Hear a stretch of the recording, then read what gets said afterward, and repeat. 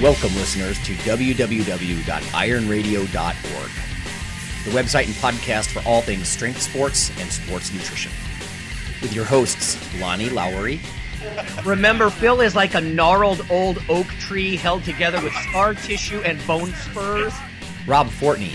And I'm telling you, the pain that I would suffer was beyond excruciating. And Phil Stevens. Just do it, Rob. You'll kill all those nerves. Thanks for listening. Welcome, Iron Radio listeners. This is Lonnie Lowery. I'm an exercise physiology professor, I'm a licensed nutritionist, and I'm a former competitive bodybuilder. And this is Phil Stevens. I'm a strength coach. I run Strength Guild, as well as Lift for Hope, a bunch of other stuff. Okay, today we have Dr. Patrick Davidson. Dr. Davidson, maybe just a word or two about yourself? Sure. I am a PhD in exercise physiology. I've worked as a professor at a couple of schools. I've gone out into the private sector. I was working at Peak Performance in New York City, and I'm currently looking to open up a new fitness business in New York City. Oh, cool. Yeah. Background in strongman and mixed martial arts. Oh, excellent. Okay, you're gonna fit in here nicely. We've got one bit of news. We have one bit of listener mail, and then, per usual, we'll get to Dr. Davidson's background. And then after the break, just so everyone is aware, if you want to tune us out now, is dopamine. We're going to talk about neurotransmitters and the brain, different hemispheres of the brain, different way neurotransmitters affect performance and muscle function. Strength and muscle sport news. Having said that, let's get to the news. I wanted to share this. This was alerted to me through Twitter, and I apologize. I can't remember who sent me this, and I should have been aware of this myself because the senior author on this new study is Peter Lemon, who was my advisor for many years.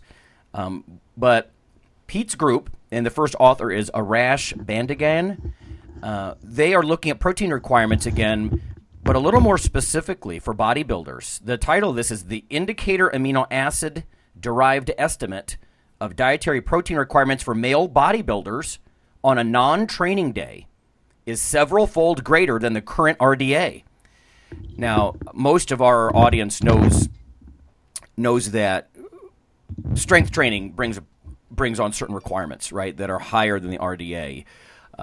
But here's the background. It says, despite a number of studies indicating increased dietary protein needs in bodybuilders with the use of the nitrogen balance technique, the Institute of Medicine has concluded, based in part on methodologic concerns, that, quote, no additional dietary protein is suggested for healthy adults undertaking resistance or endurance exercise, close quote. So they're not buying it, despite decades, right, of literature. And not just the nitrogen balance, stable isotopes as well. But what this group did from Western Ontario, University of Western Ontario, I believe. I know that's where Pete is anyway. The aim was to assess the dietary protein requirements of healthy young bodybuilders on a non-training day, measuring oxidation, right? So they're going to look at, for lack of a better way to put this, protein burning. Like they gave them escalating doses of protein and they saw how much was oxidized, and they knew how much was coming off on your breath because they used stable isotopes. It's the IAAO technique, the Indicator Amino Acid Oxidation Technique. So that should make sense to listeners that if you eat a large amount of this labeled amino acid and you're on a certain amount of protein, you could kind of trace it through your body, and if it comes off on your breath, then you burned it. Right, you burnt it, you oxidized it, and you didn't deposit it in muscle tissue or elsewhere. So they actually had these guys come in on several occasions, 4 to 8 times. So this is very thorough. And they gave them protein intakes ranging from 0.1, so essentially none, up to 3.5 grams per kilogram per day. So again, 3.5 grams per kg per day. That's a very large amount of protein. That's well over a gram per pound. And then for 2 days before they had them come in, they had all of them consume 1.5 grams per kg per day of protein. So the reason for that is they want to get them in sort of this steady state. Like if you can't overfeed massively or underfeed protein and then do your study. So they tried to set them up on a sort of an even keel situation. Here's the results. By using this technique, they determined that the requirement for these young male bodybuilders was between 1.7 and 2.2 grams per kg per day. So that 2.2 is dead on 1 gram per pound that oftentimes you'll hear float around in lay circles. And honestly, I use that myself. A gram per pound, I guess, is being validated in this project that's probably what you need, and the RDA is almost certainly not what you need. In fact, it says these results suggest that at rest on a non-training day, these young bodybuilders, their requirements exceeded the current recommendations from the Institute of Medicine by 2.6-fold. So again, the Gen Pop and the RDA not built for the bodybuilding crowd. So gram per pound validated. Thank you, Pete. And I can't keep pointing just to him, of course. The first author is Arash Bandigan. So this is from the American Society of Nutrition. That's my group. High-end stuff. They have some of the best journals out there for nutrition. All right. And then we have the question. The listener question was through email, and both of you guys, I'm sure, would be beneficial to chip in on this. This says, from Nathan. Hi, Lonnie. Wondering if you can answer this on air. What do you or Phil or Dr. Mike or Rob or any of you guys think is the best way to set up for deadlifting? I'm not referring to foot placement, hip angle, etc., but more about the process of getting tight before the pull. And he goes on to say, I have read and heard that setting up at the top allows you to brace more and keep up a more neutral back before loading the hamstrings. But flexibility can limit this type of setup. Also, many great deadlifters bend over and grab the bar before bracing and loading up from the bottom position. He underlines bottom position. I've heard that this may not be as good because you can't set your spine in as stable of a position. Which is preferable? Is it a personal preference? And also, how would you change for a 1 rep max versus just multiple reps? All right, Phil, that's a lot. What do you think? It's a whole lot. I mean, it's very individual, and I think. I mean, it depends on the lifter, too, especially it's a lot harder for bigger lifters to set up than it is for smaller lifters. You have somebody that has a lot of mass and girth to them. It's a lot more uncomfortable even getting that position. Mm-hmm. So you'll see people that, they'll take that big breath of air standing up. And they can set themselves up in a fast amount of time and not run out of air. I've never been that way. I've tried it. I take too much time getting my grip set, so I always bend over at the hip, grab the bar, take my air on long legs, then set in. Okay. Honestly, I think more important than that is just learning how to get tight. It's learning how to set back against the bar instead of sitting down to the bar. And things like that. So what Pavel called it wedging. And that's where I see most people make the mistakes. And, the minute in powerlifting and, most strength sports, I think what people lack is the amount of tightness needed. People think they're tight when they're not. The amount of tightness that you need to get is uncomfortable. So it's fighting that extra 1 or 2 seconds to, okay, you think your back's set? Okay, it's not. Set it harder, engage your abs as hard as you freaking can. I mean, like things are going to pop in your head. Now you're tight. Now pull back. That's probably the biggest thing. And it's just that's a learned skill. And it's going to take single rep after single rep after single rep, and you're going to hit one that feels good. And then you try and repeat that. And then over time, hopefully your repetitions at that one that feel good start to go up. Okay. So yeah, I mean, it's... Well, to his point, you're talking about getting really tight there. Would you do that just for a set of multiple reps? Well, generally, I mean, on a multiple rep set, I'm a big fan of not having people do bump and go. Because you just get stronger that way. I mean, we'll have sets where it's like, okay, just knock them out on a last set or something. Let's see how many you can get. But in general, all the people I train, it's hit a rep, set it down, reset, pull again. A paused triple or a paused 5 or whatever we're going for. Because I want to learn that reset position. If you're doing bump and goes, the first one always sucks, and like number 2 through 5 are easy, and then it starts getting hard again. Okay. Because because you're in a totally different position when you're doing that bump and go stuff than you are starting from the floor. So we want to get good at that dead stop start position. So okay. I would train yourself. If your goal is to get strong and get good at deadlifting, I would train yourself to reset each rep. If that means you need to let go of the bar, which I have some lifters that have to do that and they stand up again, fine. I don't care. I don't let go. I just go back to high hips, reset again, pull back, pull. So it's just learning that. And like I said, it's the biggest thing in my opinion is learning to set against the bar, not to the bar. Mm-hmm. And just getting a greater amount of tightness than you think you're able to. Okay. And then as far as the setting up top with your back first versus grab the bar and brace from the bottom up, is that preferable, like a personal preference? Or? I don't really know anybody that they don't think about it that way? I've seen people try it. Like they try and set their lumbar and then they try and mechanically get down to the bar. I don't know many people that actually do that. Like he talked about, he sees a lot of strong lifters that set up at the bottom. Grab the bar before bracing. There's probably from the a reason for that. You know? Okay. Mm-hmm. It's one of those deals where look at the majority, not the outlier. There's going to be some outliers out there that are really strong that do things that probably won't work for anybody else but them. But if the majority of strong people are doing something, it's probably a good cue that you should probably do that too. Yeah. Okay. Type of thing. No. So. Okay. Good stuff. All right. Thank you, Dr. Davidson, for your patience there. Sure. Let's get to you. Let's start off with your origin story. Listeners usually like to hear about what led you to, becoming who you are now, academically, athletically. I mean, you could start at the very beginning if you like. I mean, is this something that happened in high school or before? What's your story? All right. Well, it's always hard to know where to begin and how to get to the point quickly without making it like some kind of a soap opera deal. But, I've been a competitive athlete my whole life. And I would say that really playing sports as a kid made way more sense to me than any other element in life. Like, I think I had a fairly difficult upbringing and difficult family situation.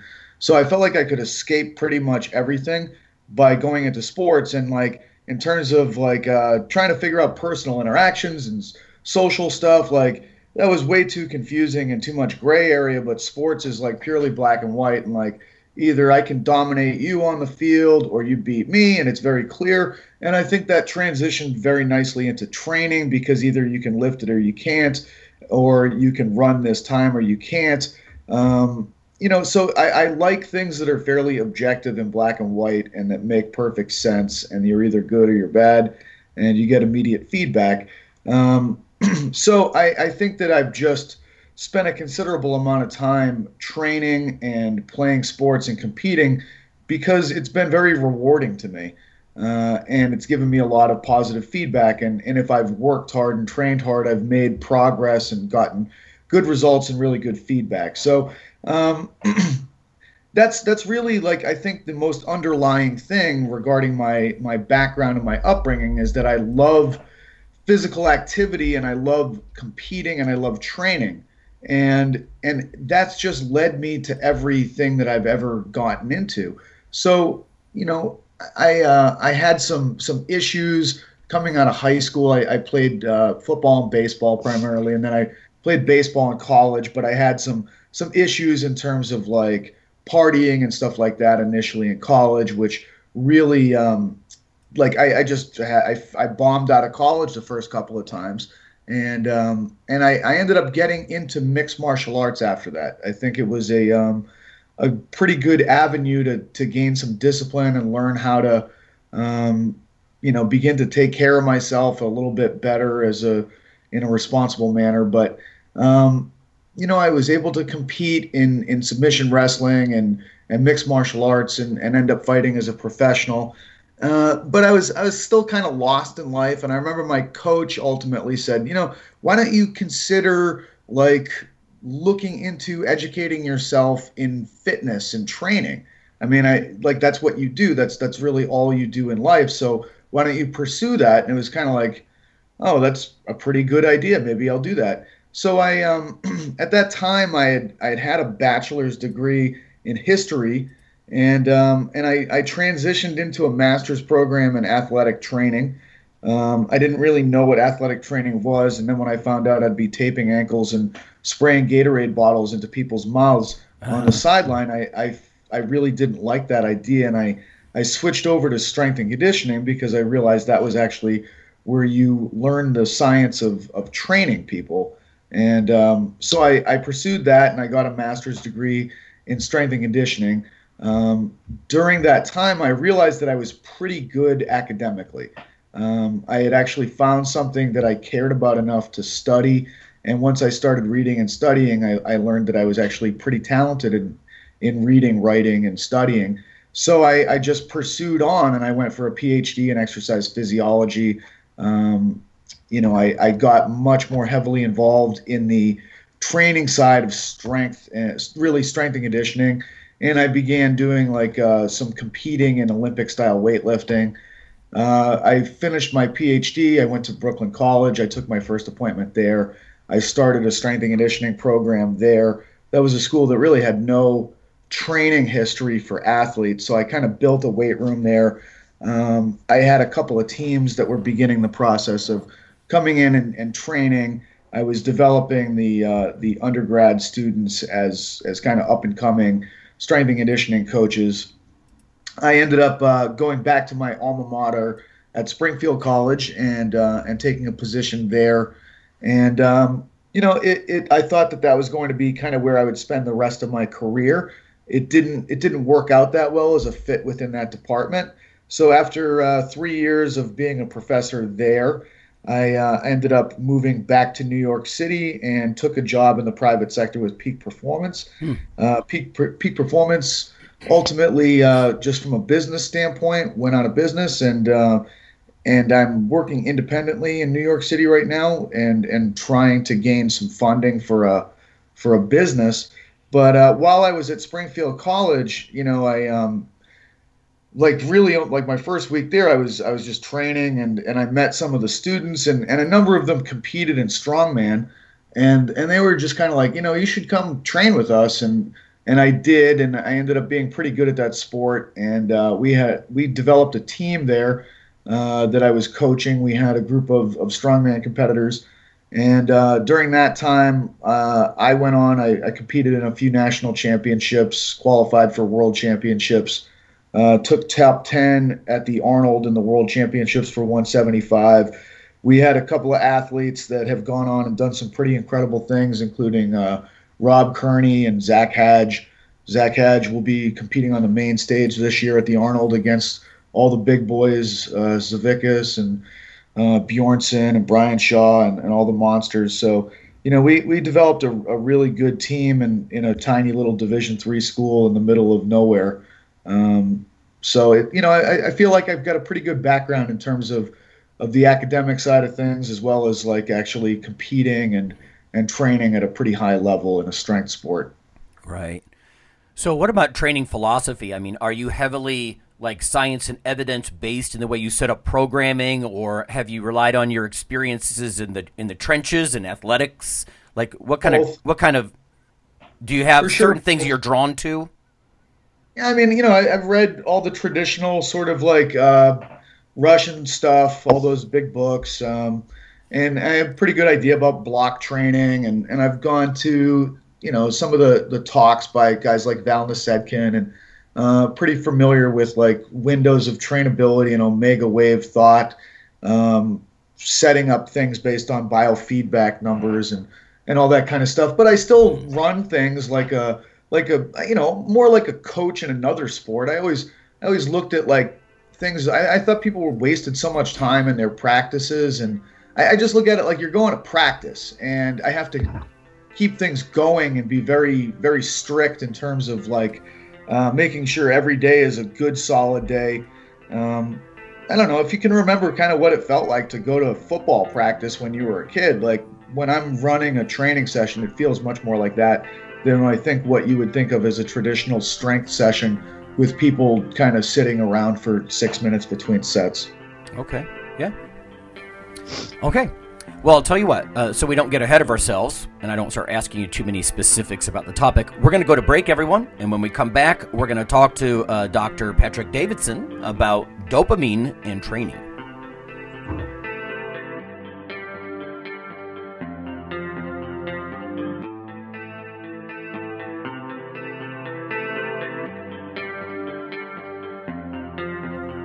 Hey, listeners, this is Dr. Lonnie Lowry. If you've ever had anyone critique you on your protein intake as part of your weightlifting lifestyle, oh, you poor meathead, all that extra protein is going to rot your kidneys or weaken your bones or dehydrate you or give you gout or who knows what. There is a book available. You could simply Google CRC Press and Lowry. And what I've done is reach out to experts all over the world and create a book, a single compendium that you can hold up and say, this is why I consume extra protein. This can be very valuable when you're being quote-unquote educated by various professionals on the topic. There's an enormous amount of literature in this book on the safety, the effectiveness, how protein works in cells, the history of protein and weight trainers, much more. So again, please check out CRC Press and Protein and Lowry. You can just Google that, and I do, full disclosure, I do make a small single-digit royalty on the book, but that's not why I did it. I did it so we can all have something, our particular population, to both defend what we do and to inform our nutrition and our eating. Thanks.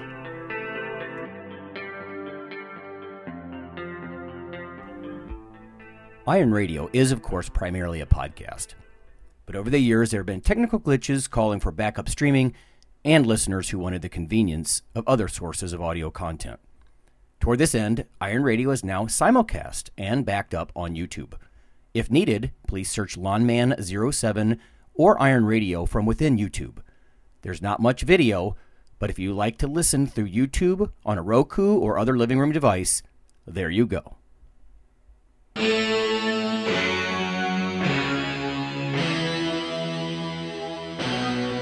Like your weekly fix of Iron Radio?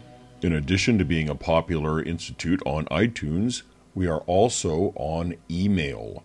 Simply go to www.ironradio.org and sign up for the voluntary email. You'll get a once per week email, no more, that's little more than the show notes and a link to the audio. So go for it.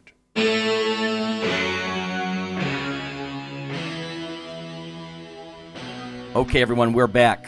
It's Phil and Lonnie and John, and we have with us today Dr. Davidson, Pat Davidson, and we're going to talk about dopamine and training. I think maybe we should start with some definitions, Pat. What is dopamine, and what does it mean to lifters? How about that? Sure. So when you're talking about dopamine, you're talking about a chemical that the brain uses to be able to communicate from one neuron to the next neuron. So when you think about muscles working, you think about a neuron coming down and terminating right before you get to a muscle fiber. And then the neuron will release some kind of a chemical, and it'll be acetylcholine, and it'll travel across the space between the end of the neuron and the muscle. It'll bind to the receptors on the muscle, and it will cause ions to move in and out of the muscle that will result in the electrical activity that is muscle contraction. So neurons aren't really that different. They don't directly touch each other. They don't send a direct electrical message from one to the next. They terminate just before contact with the next neuron in line, and neurons release different chemicals that will float across the space between each other. They will bind to the receptor on the next neuron, and they'll cause an ionic change and a change in charge of the next neuron that results in either a facilitation or an inhibition of the next neuron. And dopamine is one of many, many, many different kinds of chemical messengers that the nervous system uses to send messages within itself.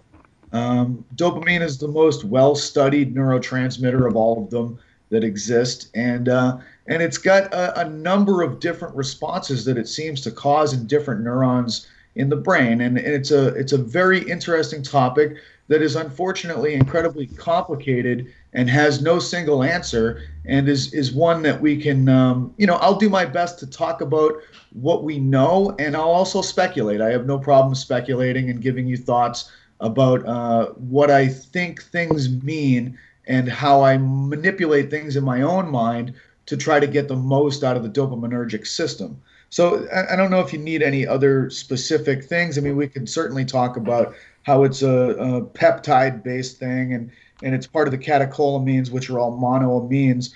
But, that's probably more chemistry-related and rather not as high in the functional significance of dopamine. Yeah. Yeah, it's always difficult with something like that. I can tell you this, when we've looked at different catecholamines in the lab, we're trying to manipulate it largely with coffee, and I'm not going to make this a coffee discussion, but it's interesting that some of these neurotransmitters, and listeners, you might be familiar with, you might have heard dopamine is a reward neurotransmitter and that sort of thing. It's interesting, for example, we have to be very careful when we do like stimulant stuff, coffee before training, for example, because people can get a dopamine response just through the anticipation that they might be getting coffee. So we have to start doing a coffee versus decaf versus water condition, like literally 3 conditions when we would study things, because you start getting some of these systems firing, reward systems, just because. Of course, it's a blinded study, and they're getting a special hot brown liquid. They don't know if it's real coffee, and they're going to get fired up or not. And even with the decaf, they're starting to release dopamine and things like that. It's just interesting stuff. But boiling it down to make it practical, I think, is what becomes sort of tough, right? Because there seems to be this, from the psychological side and anticipation and reward to what it does peripherally. So what's your take? Is your interest more central nervous system, peripheral nervous system, and muscle function, or a stretch shortening cycle or something, or that sort of thing? I would say that I'm somebody, I'm just a curious person. I don't ever really have that much of a specific agenda, other than the fact that I'm curious in topics, and I like to see kind of where they go. And I don't know if any other topic has ever led me into more of a curiosity realm than dopamine. I've just got a feeling about the topic that it's much more significant than most people have any idea about.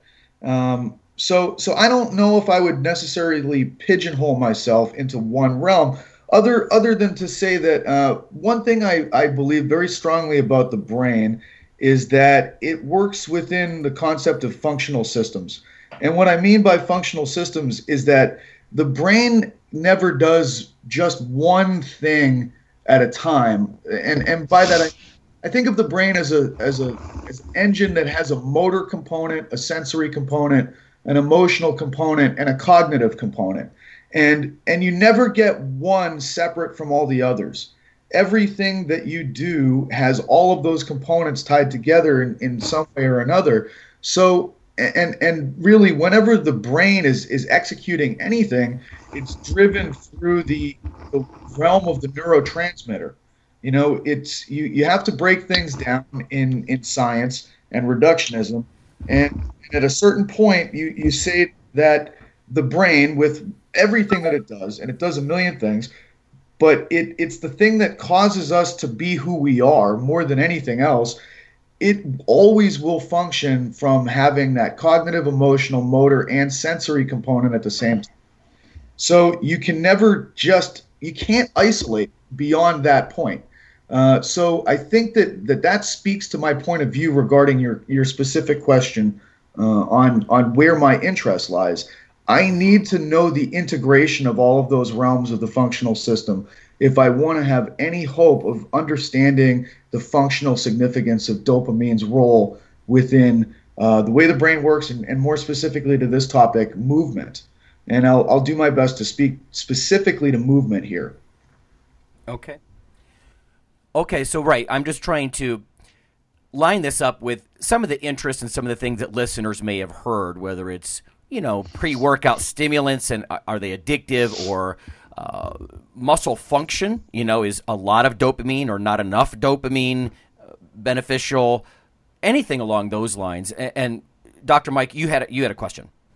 Yeah, and this is certainly, not my particular area of interest, but I do have an interest in like drugs and their interactions and like their pharmacokinetics and their interactions with other physiological systems. But a lot of people need to kind of keep in mind, dopamine is, one of, 50 plus neurotransmitters in the body, and along with even like, norepinephrine and especially like serotonin, and dopamine and serotonin kind of play off each other, and they're highly related, especially with like depression and people that suffer through depression.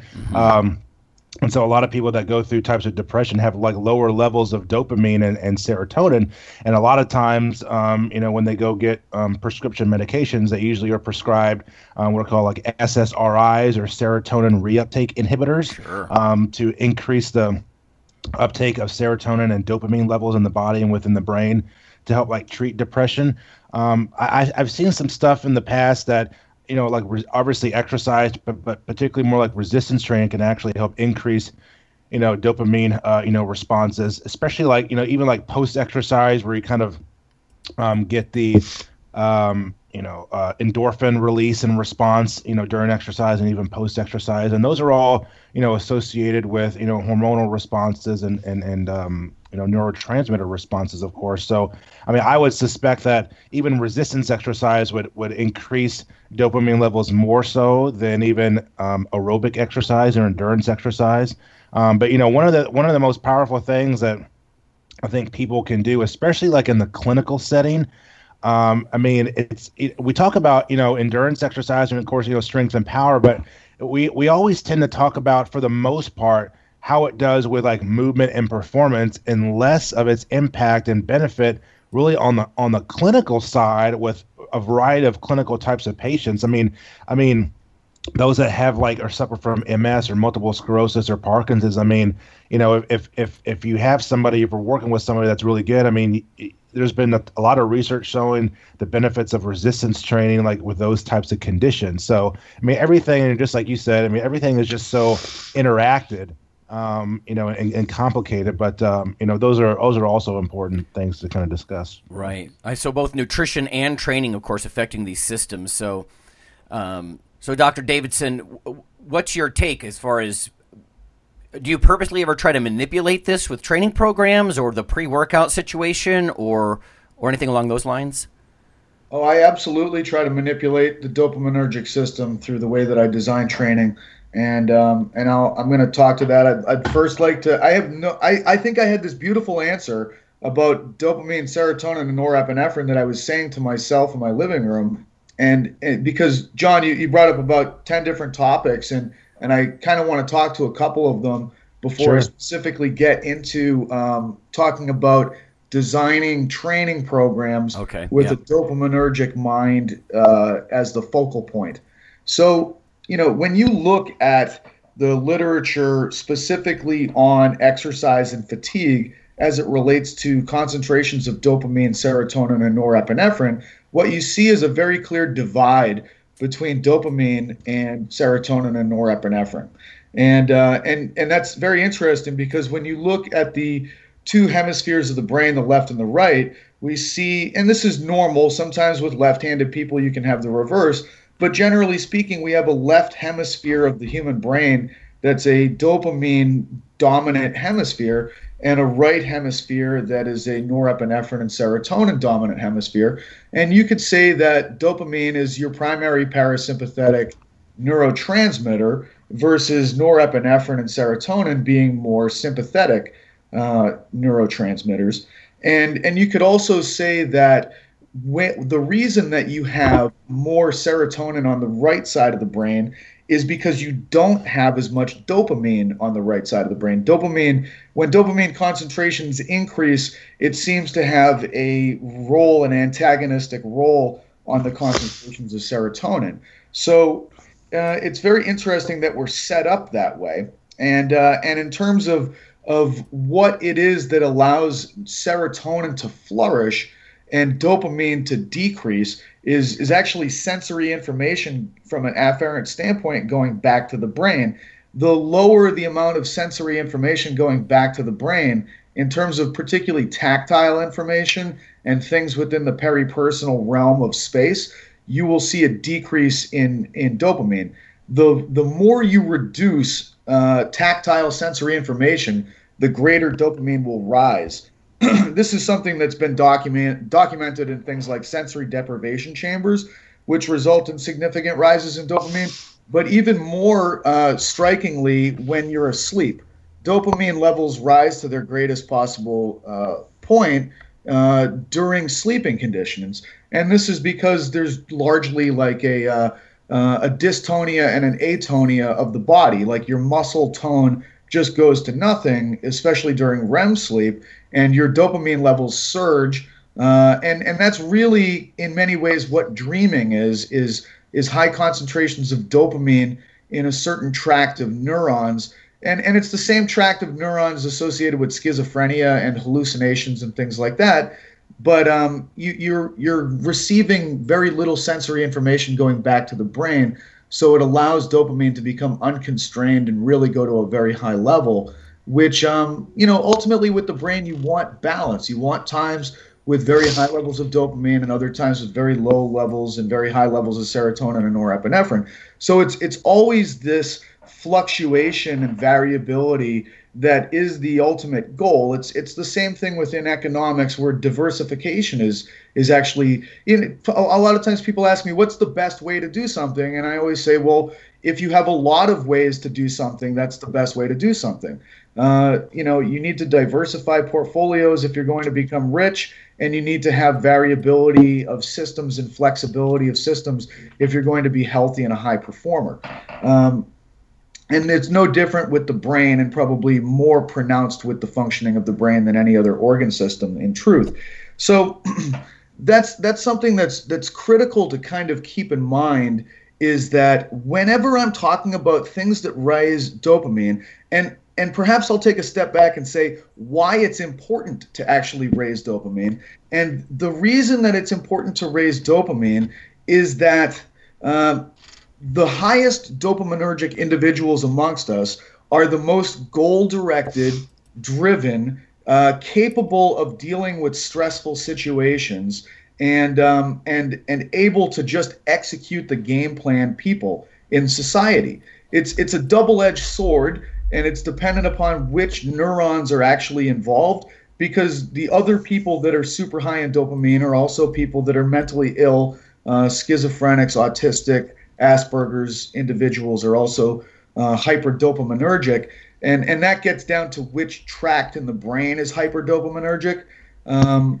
But ultimately, if you're working at a very high level, if your brain is doing well and it's a high dopamine brain, you're a go-getter, you're a general in the military, you are a quarterback in the NFL, you can handle stress, you're able to deal with extreme environments, you're tough, you're resilient, you have grit.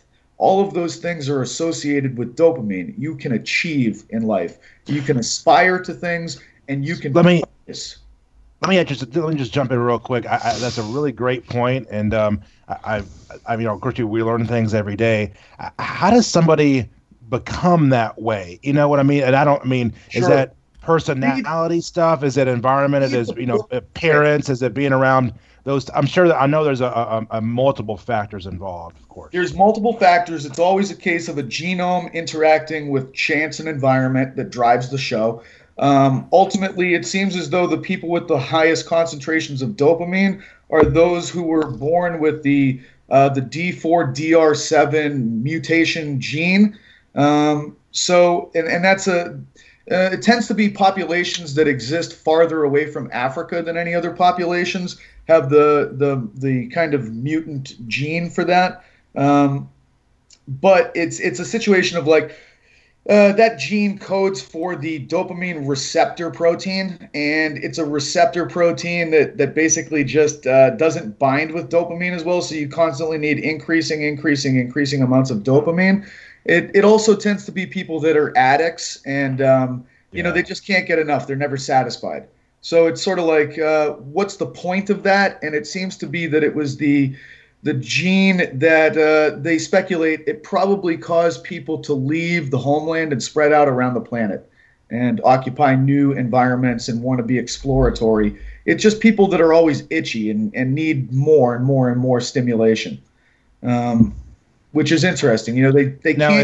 Is that more stimulation in terms of like drugs or just like those types of stimulants, or just more stimulation, just like emotional stimulation, you know, like mental those types of things? All of the above. Oh, okay, great.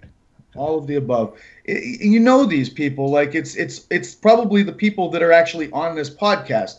We're curious, we're driven, we want to know every little detail and nuance. You know, people that don't do anything with their lives, they're not so high on the dopamine track. People that wake up early in the morning to talk to other exercise science nerds and strength nerds, we're those people. You know, people that are listening to this are the dopaminergic population. So it's very much I think that I'm so interested in this because it speaks so directly to me.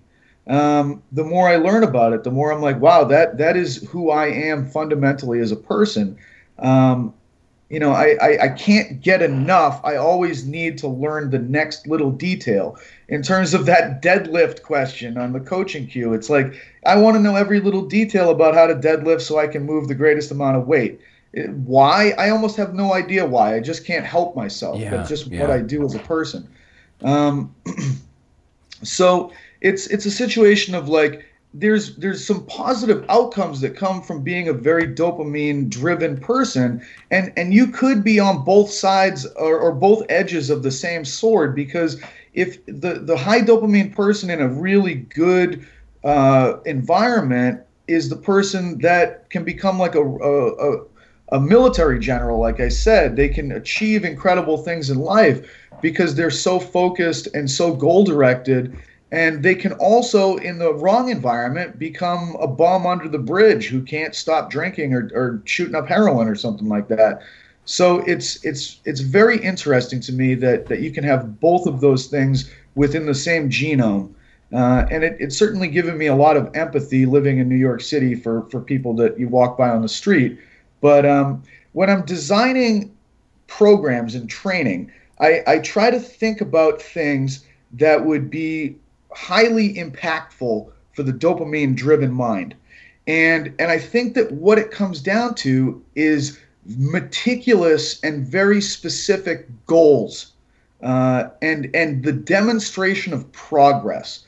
Dopaminergic individuals want to know that they are going somewhere and that they are moving in a very specific direction, and generally speaking, that is forward. So it's kind of like, I wrote a training book that, it's called MASS. It's primarily a hypertrophy-oriented book. But when you do the workouts in it, it would be like one workout is, it's a circuit. It's a 30-second on, 30-second off circuit of 10 exercises that you go through 3 times. It's very metabolically oriented. But during your 30-second work window, I'm asking you to get 15 reps. And if you get 15 reps and you did it in 15 seconds, good. Stop right there. Move on to the next exercise. See if you can get 15 reps for all 10 exercises for all 3 rounds. And if you're able to accumulate 450 reps, then you need to increase weight. And, people that do this, it's speaking to your question regarding resistance training, and it's also speaking to the topic of velocity when it comes to dopamine. The more that you move, the greater the range of motion that you move through, and the faster that you move, all seem to increase dopamine concentrations in the brain. And if I can give you a very specific goal that you have to work towards, particularly if it's a goal that's very difficult to achieve, is going to be the situation that causes you to release the greatest amount of dopamine. Now, dopamine is also a very powerful neuroplastic neurotransmitter, which means that it's going to modify behaviors and cause you to ultimately get better at the thing that were the neurons directing the activity that you were performing, if that makes sense. But you'll tend to do more of the thing that cause the dopamine response because it's a reward neurotransmitter. And it also is heavily involved with plastically remodeling the synapse, the cell body, and the axon of the neuronal system. Okay, so if I can just clarify, then essentially it's like the classic training principle of specificity applied to reward systems.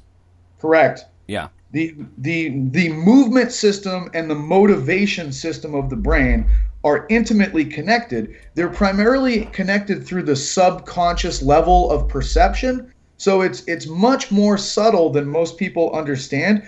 But if you have a goal that you're moving towards, even if it's a very subconscious level, you will move faster and faster and faster, and you will try harder and harder and harder the more that you value the goal. If you don't value the outcome on a subconscious level, the brain is always weighing these things. What is the perceived cost of the movement and the physical output that you're doing, and what is the perceived benefit of the reward that you're seeking? If the benefit rises, you will work harder on a subconsciously driven level to try to reach that benefit. Now, when you really think about all of this stuff, it always goes back to what is the ultimate point of being on this planet, which is survival. And are we predatory animals or prey animals? And we're predatory animals. Dopamine is a hunting-driven neurotransmitter. It is driven through the olfactory system. It is driven through the distant vision system. It's based on predators stalking prey. It's based on smelling prey in the distance. It's based on seeing prey in the distance. It's based on chasing them. It's based on delaying your gratification for a bigger reward that is awaiting you. You need to work hard and suffer a little bit to get to it. Yeah. But if you do that, you will be rewarded heavily. You know, Pat, go ahead. This reminds me so much. It's like you said, your gears start turning, right? And of course, we're always applying everything to powerlifting and bodybuilding and whatnot. But what you're describing sounds like the 6 months to prepare for a bodybuilding competition, and even more so, I think it was Mike Mentzer. He used to have a phrase called physique momentum or metabolic momentum, and I think you're actually providing a mechanism for that now, because his point was it builds and it builds, and things start to landslide in a positive direction, and there's almost this subconscious and even physical acceleration where you overcome the inertia in the beginning, and then you start building this momentum toward this huge, satisfying, crucible moment. It's larger than life. Hyperdopaminergic mental patients are often the people that are hyper-religious, or they believe that they have powers that exceed the natural. They believe they have supernatural ability to communicate with the beyond. They're the crazy people that write letters and do all this sort of stuff and put hexes on you and stuff like that. But it's all the same thing, where it's like you believe that you're on a mission that's greater than anything else. Like it's above you, it's beyond you. It's an out-of-body experience. It's a decrease of the sensory and the groundedness of feedback to the right hemisphere, which is a more realistic hemisphere. Dopaminergic people believe they can do things that nobody else can do. And if you're going to be a high-level athlete, you better have that personality, and you better have that belief. Hey, let me ask you this. You don't need to suffer. Right. Let me ask you this then, Pat. So you're a scientist, right? Yeah. A lot of what you just said it's straight no, right? Like you have to have this collection, this I think Sagan talked about your part explorer and discoverer and achiever, and then your part bookkeeper. We can't roll with emotions. Like, science doesn't care what you want or what you believe, right? How do you balance that as a person yourself? Well, thankfully, like what I'm saying is backed by science. Yep. It's just that it's the science that dives into the psychological realms. A couple of books that I think are fantastic on this topic, because you can only skim the surface. Previck, who wrote The Dopaminergic Mind, is I think absolutely a must read on this stuff. Oh, okay. And the other book that I think it was kind of I think John asked the question of like, well, what do I do with this information? Read the book Grit.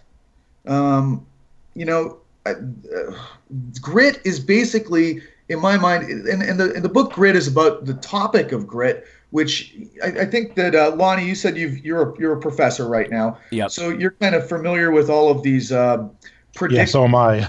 Yeah, Okay. right. John is as well. Yeah. Yeah. So you guys are familiar with, like, okay, who's going to do well in grad school? We have SAT numbers and GRE numbers, and we have grade point average and all this kind of stuff, and we still don't know which students are going to bomb out and which ones will do well. But now we have this other metric of grit, which is actually predictive and seems to be right on point. And West Point uses it, and the Navy SEALs use it to predict who will actually make it through that.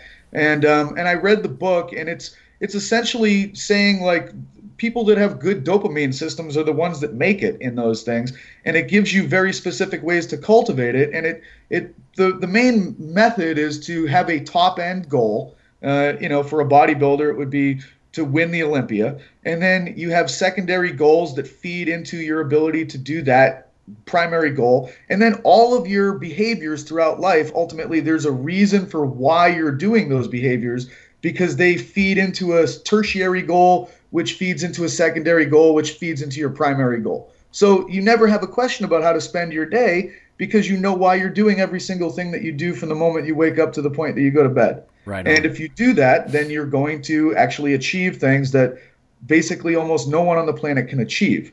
And that's the mark of success. Like, our society is set up to reward the dopaminergic amongst us, because you need to delay your gratification. Mm-hmm. You need to try hard. You need to have distant, abstract goals that you're striving towards. Like I said, it's all hunting. Right. I think part of what you're describing, it could at least partly explained, I think, the fitness community, like when it comes to hokey training programs or dietary supplements. And again, I'm not shaming all dietary supplements. Of course, many work and are supported by science. But my point is, people want to believe, like you said, maybe the fact that the high dopamine people, the dopamine cravers, the dopaminergic people that you were describing, maybe the fitness and supplement marketing works so well to them because they do want something special. They do operate on a sort of a belief system instead of a conclusion system, and things like that. Do you think there's something to that? 100%. Yeah. I think that marketers know this better than we do, and salespeople know it very well.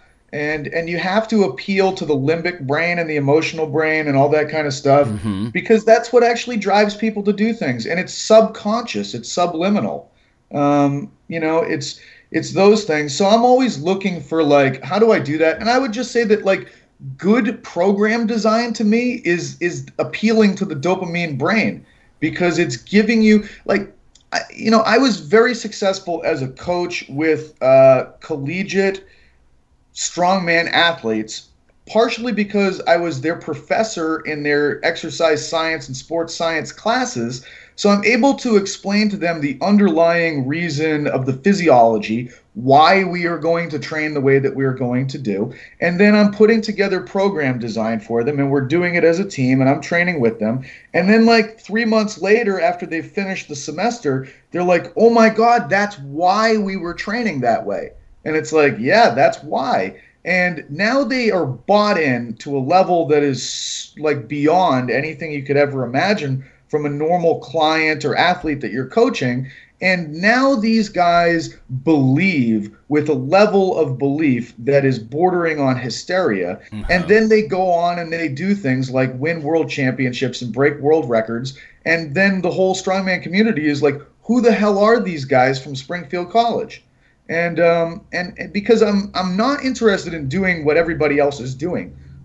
If I find out that this is the approach and the things that everybody else is looking at, well, I'm going to try to do the exact opposite and focus on everything else that nobody's doing. I don't want to do what everybody else is going to do, because I'll end up just like them. I want to do something completely different so I can be completely different and either go down in a heap and just lose dramatically, or win on a level that's unprecedented. Yeah, that sounds like the old Teddy Roosevelt "man in the arena" quote. Are you familiar with that? Yeah. You will love it, quotes, Pat. Lonnie. Yeah. One of my favorite quotes, Lonnie. Yeah. You've almost just described that. Hey, back to the training then idea, the concept of programming.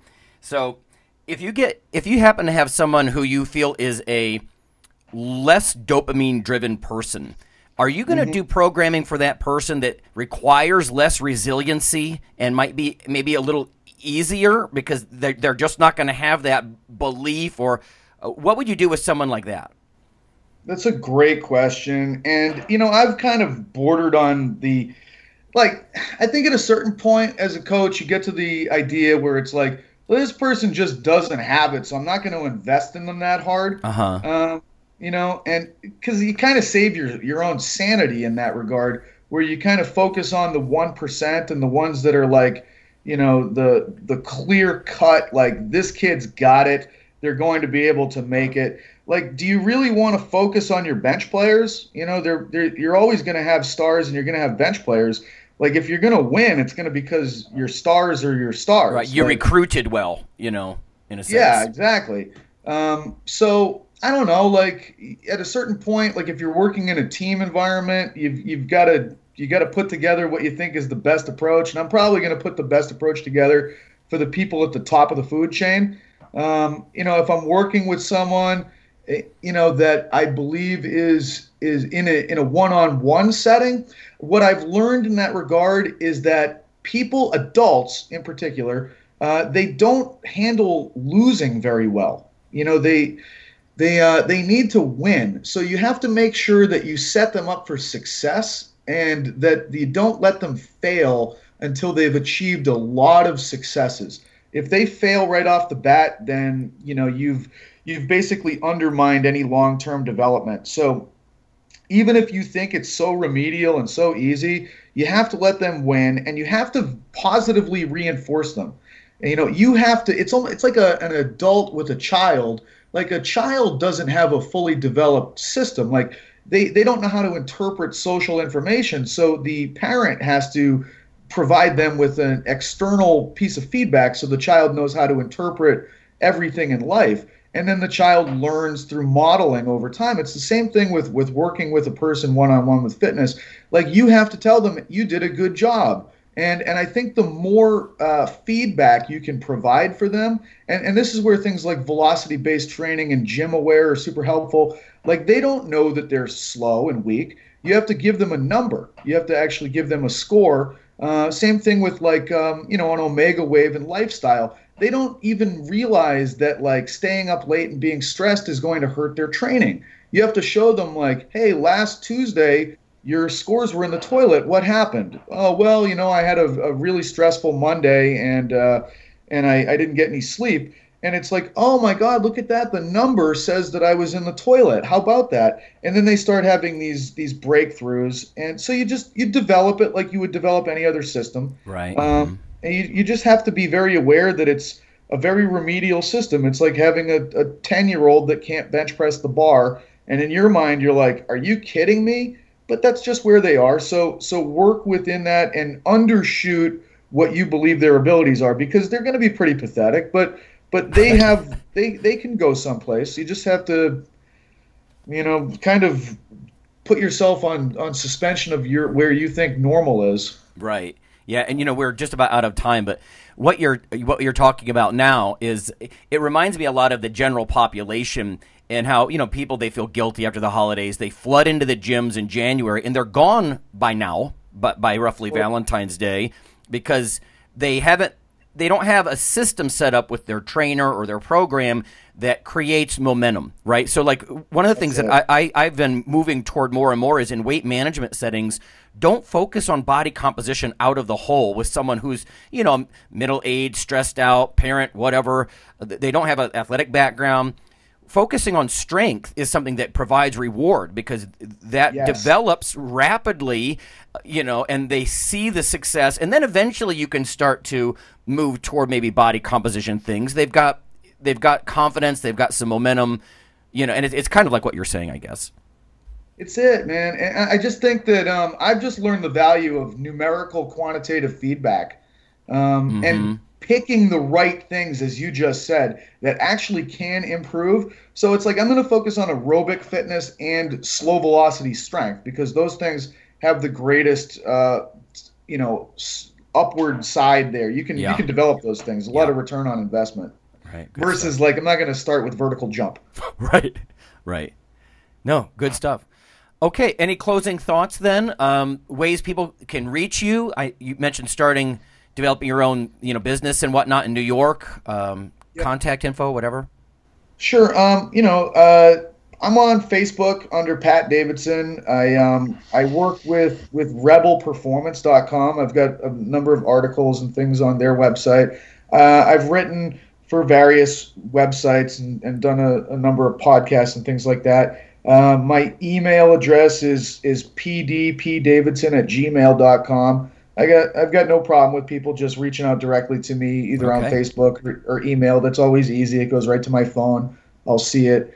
I'm pretty easy to communicate with. If anybody's got any questions or follow-ups or anything like that, it's much easier to shoot me a written message. I don't want to talk on the phone. It's just like it's too loud where I am. I have to section off time during my day to not have horns and things like that blaring in the background. Gotcha.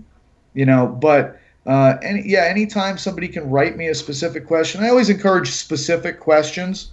I think that helps to be able to get to the point. It's always interesting with a conversation like this today because with educated guys like yourselves, it's like let's just have a conversation, see where it goes, and it'll be fantastic anyways. So. Right.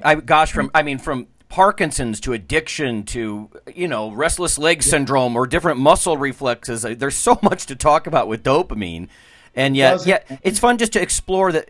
There's a mechanism here, and like you were pointing out, our listeners, they can monitor themselves, and knowing the mechanisms, the underlying machinery, looking under the hood, it gives you some insight on how to manipulate things, It really does. I've never been a fan of like recommendations, and I've always been much more of a fan of mechanistic understanding of the system, because now you can be the architect of the way that it shows itself to you in your environment, Right. Like I'm in New York City. It's a very different environment as compared to anywhere else. The people that I work with are basically like lunatics and starved for any kind of sensory feedback, and they're stressed beyond life. So it's like what I would do with these people is probably very different than what people would do in other environments.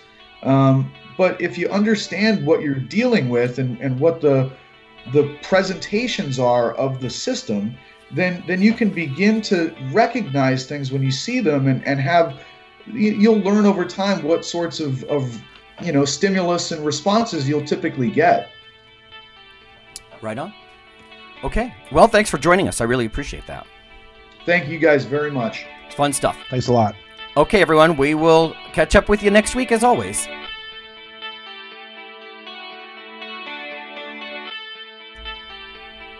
Hey listeners, have you seen the store at ironradio.org? There are 3 halls in the store, one for Phil, one for Fortress, and one for myself, Dr. Lowry, and they're thematic. So you can go into our Halls of Iron store and choose based on your goal. If you need something to learn or read or something nutritional, you can look in my store, Lonnie's store. If you want something about injury prevention or competition, then take a look at Phil's Hall of Iron. And if you want something about motivation or daily training, Fortress's Hall has what you're looking for. There are some fun, heroic descriptors as you browse through the store, so we try to make it a little more fun than the average boring online store. And whether you're a novice lifter or someone more experienced, you can take heart that you're not wasting your time. The things that we put in each Hall of Iron are actually based on our own recommendations. Protein powders that we know to be good, knee sleeves, wraps of some kind, things that Fortress uses in his own training. The stuff you see, is good. This way you don't waste time. So check out the Iron Radio store at ironradio.org and let us know what you think on the forums, and certainly you can request products and we will screen them before they go in. So thanks for listening.